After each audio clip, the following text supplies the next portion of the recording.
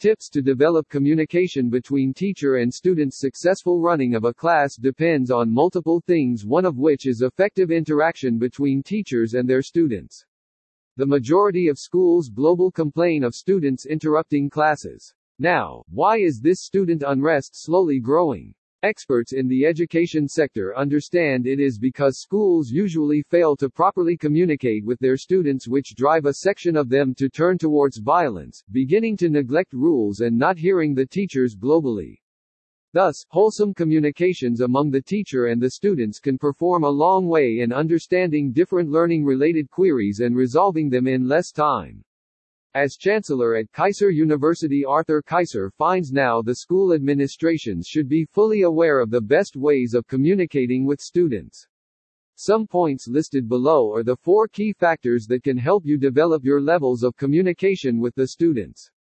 Classroom discussions. You can help the students to start discussions about any knowledge question. However, it is constantly useful to divide the students into small groups to avoid confusion in classrooms.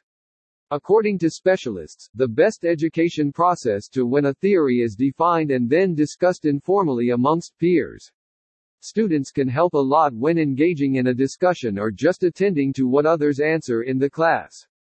Mock-up queries. In order to promote active communication in the class, lecturers can additionally build mock-up difficulties or learning challenges and then ask students to find potential solutions.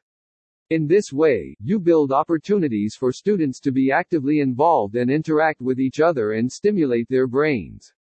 Initiate debates in classroom. Debate is another great way to allow the students a stage to show their opinions in front of the classroom.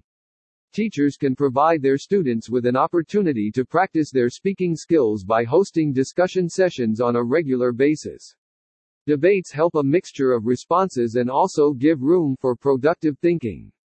It also provides the teachers to make clear ideas on the levels of conceptual information that the students hold on a type of topic. Empower the students to grow. Journals. This is the most important tip in all these 4 tips, which help both teachers and students. As Chancellor, Arthur Kaiser recognized that you can ask the students to promote dialogue journals. This kind of journal establishes valuable for students who are introverts by nature and hesitate to express themselves in front of a big class or audience. A dialogue journal is an informally written discussion between 2 students or between a learner and a teacher. In such journals, students learn to state their opinions and ideas about certain learning points. Dialogue journals indicate learning while growing a strong bond between students and educators that can provide a foundation for later engaging learning-related activities.